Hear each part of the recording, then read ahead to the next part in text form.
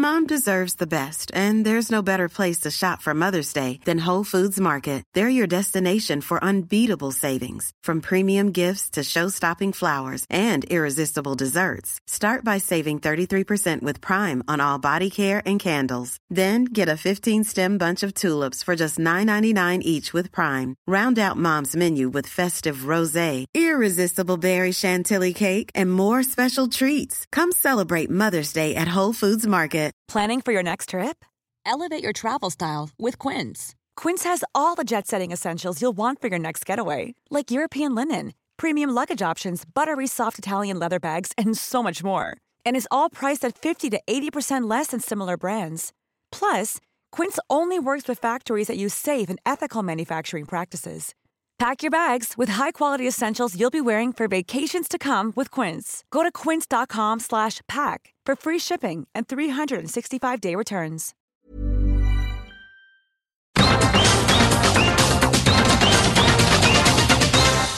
Welcome back, I'm Carl Mack and this is Combat Chronicles. Just going to share a segment of the most recent Patreon episode today as I talk about the apparently signed super fight between heavyweight champion Tyson Fury and the other half of the heavyweight coin, Alexander Usyk. Two fighters I'm very fond of.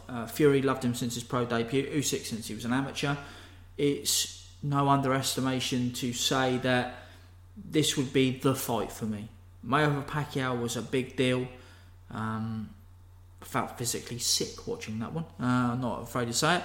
I was so nervous. But this one for me, you know, watching fighters from their formative years all the way through in the biggest fight that we've made in all the combat sports for all the marbles, the heavyweight division as well, which always just, you know, I've said before, the golden age of heavyweight boxing is seen as such because they're so rare.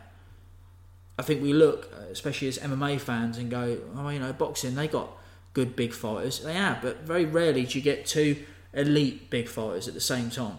You really don't. The fact we've got Fury and Usyk, who are, Usyk for me, best pound for pound fighter in the world, if not second, and Fury, a rare super heavyweight who could be seen as a worthy candidate for the latter half of the top 10, and certainly in terms of his skill set is everything that pound for pound means. You don't see big guys that move like he does, you don't see big guys that can do what he does, and he's turned into a formidable puncher as well. These are the elite of the elite, and it's no hyperbole to say, you know, this is, in terms of combined skill set in the ring, this is Fraser Ali, you know, this is Holyfield Tyson when it should have happened the first time. This is Lennox Lewis Vitaly Klitschko. We didn't know that was a fight between two greats at the time, but it certainly ended up being one. This really is the one. So here's my segment from the fight. Hope you enjoy it, and of course head on over to www.patreon.com/Combat Chronicles for more content that I'll talk about after this. Was it on Wednesday or when was it? Thursday? Tyson Fury comes out, quoted by Michael Benson, who was just essentially a content aggregator, despise him. But if it is even him, could it just be AI? Who knows? But the quote was from Boxing on TNT. I haven't seen the original footage, but I'll try my best. Tyson Fury on Thursday. Why would I want to fight him for no money? He's got zero personality, he's an ugly bastard with gappy teeth, and he's half the size of me. If I beat him, it's, oh well, he beats a middleweight. If he beats me, he beat the legendary Tyson Fury for no money. If you put Alexander Usyk in Markham in a leisure centre, he wouldn't sell it out. I offered him 30% of a large bag, and they said they want more. On what merit do you deserve more? I'm a superstar, you're a nobody. That was definitely the real Tyson Fury there, and not me. Next day, apparently it's on. Queensbury Promotions, Mike Coppinger reporting for ESPN. Now, Cop thinks he's the Woj of boxing, and he's obviously not that. He's not very reputable as a reporter, but his sources appear to be correct. For some sort of huge festival in Saudi Arabia, so it's some serious clout behind this. They're not going to fuck around. We know that Fury's got connections with the Saudis, and we know that Usyk is essentially signed by the Saudi government to their sporting, you know, whatever kitty they've got to pay out. December 23rd, which I think will be amazing, right before Christmas, or sometime in January. I think the plan was for Wilder AJ with Usyk Hrgovic on the undercard. That seems to be pushed to the wayside a little bit. Heard this week from Eddie Hearn that Joshua Wilder is not apparently in the next fight. I wonder if then the Saudis are pivoted to just let's go for Usyk Fury, let's get it on while the strike while the iron's hot, essentially. So I know that people want to see Zhang Zhilei or as a guy I spoke to on the phone during the week, one of someone I'm a customer of in my normal day job, a northern guy who said, "Yeah, what's his name? Xing Zhang. It is so fucking good." And I thought that's simultaneously extremely racist and also kind of endearing. But yeah, people want to see Zhang versus Fury or Usyk, and let's say Hrgovic is Demando. I think Zhang deserves the next shot. The 2 wins over Joyce, plus the fact that I think that he was robbed against Hrgovic, and he's a bit older, so let's get it on. Sure, the winner of Fury and Usyk, if they haven't made so much money from this, or if there isn't going to be an immediate rematch or so, would love to fight him. I think if you do it once for 4 bouts, because obviously undisputed is big, people want to see an undisputed champion. That's part of the allure of the fight. I know people will say, well, no, it's about the fighters. It is about the fighters, but for the layman, you're going to be able to sell this as undisputed. If you do the first fight for all 4 bouts, I think it's absolutely fine then to relinquish 3 of the 4 or even all 4 and just keep the ring belt on for the rematch. I think that's absolutely fine. Let the other guys fight amongst themselves. Maybe have Zhang versus Hrgovic rematch for one of the vacant bouts. There's other talent coming through. AJ Wilder, maybe they could fight for one of the other ones, and then these guys can separate themselves to the pack, and then you're putting yourself forward to then be the next challenger for the winner of Fury versus Usyk once the dust settles. Personally, there's a couple more fights either man could take to cement their legacy even more. I think if we get a clean winner in Usyk versus Fury, that should be enough. I think that really should be enough, and they would have no issue with either of them retiring essentially undefeated as one of the greatest heavyweights of all time. You may think, Kyle, one of the greatest heavyweights of all time. Trust me, we'll get to it when we get nearer the fight, and certainly in the fallout of the fight. I think given the attention we gave to Takeru versus Tenshin, this will probably outstrip that in terms of the coverage that you'll see on this podcast once Fury vs Usyk is announced. I know there'll be some trepidation for everyone because Fury's a head case. The day before the fight was quote unquote, it's not quite quote, a day before the fight was officially announced, Fury was saying, why would I fight him? And I don't get it. I don't get why you're denigrating the biggest challenge of your career. I know Fury rates Usyk. I know he's a student again. There's no way he actually thinks, oh, he's a middleweight. But I don't get it. You're about to fight a guy who's a really tough challenge. Build him up because it makes you look better. And if you lose, you don't look like a fucking idiot. You've been calling him a middleweight and dismissing him. Maybe Fury thinks that's part of his appeal, this kind of trash talk. But for this fight, 2 good blokes, 2 quality fighters. It should be about respect. They don't need to sell this fight on anything other than the fact it's the 2 best heavyweights in the world, 2 best heavyweights of their era, the generation. The winner's going to go down as one of the great pound for pound fighters of the generation because Usyk will be fighting a much larger man and Fury will be fighting a guy who, by all accounts in terms of the skill set he has and the intangibles, is essentially a cheat code.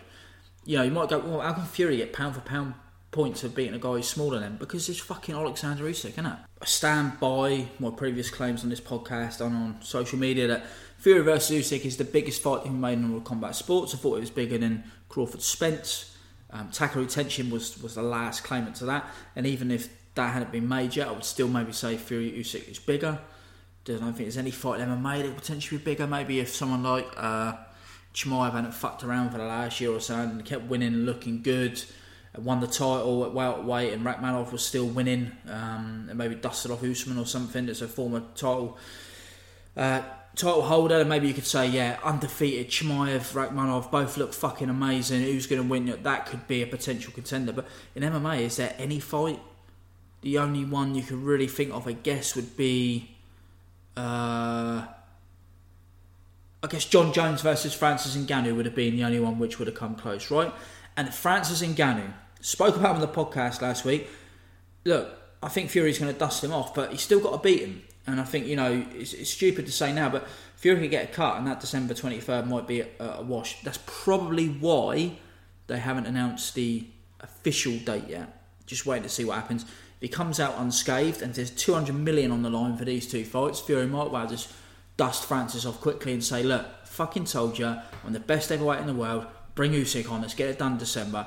And trust me, you won't hear fuck all else in combat sports in the next couple of months. Makhachev, Oliveira 2 won't come close.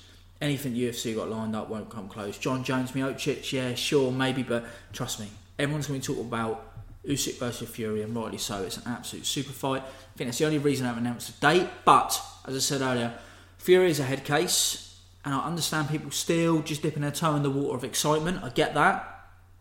I absolutely get, especially in boxing, the old adage, I won't believe it till they're both in the ring.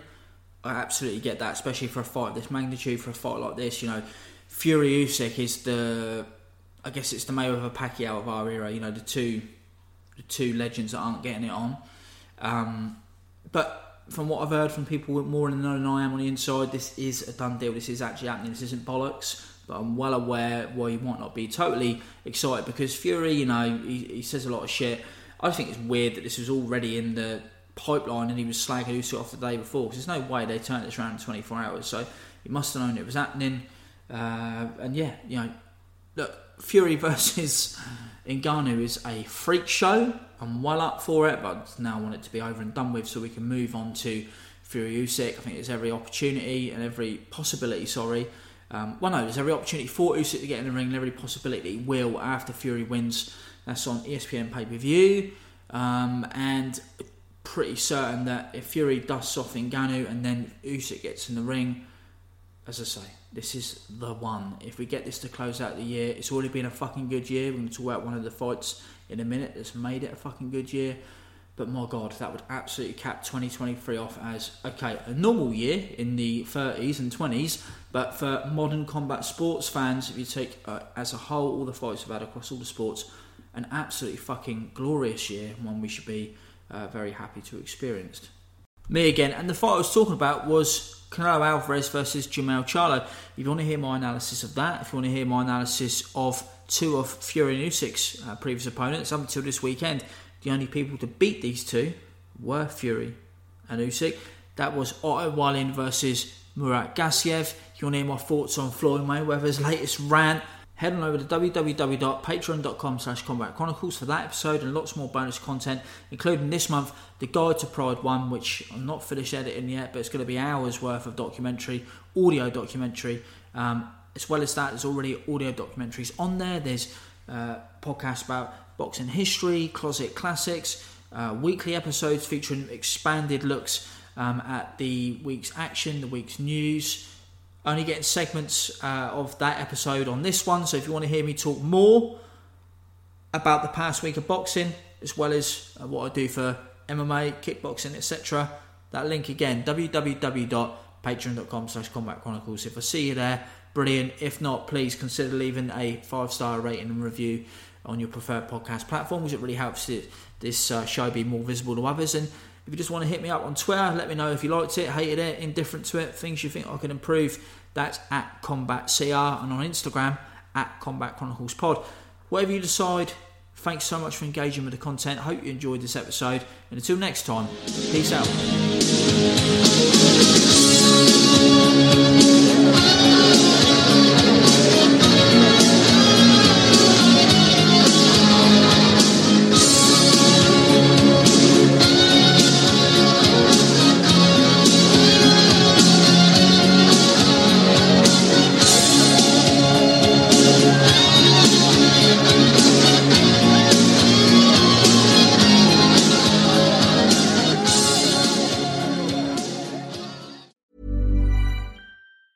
Hey, it's Danny Pellegrino from Everything Iconic.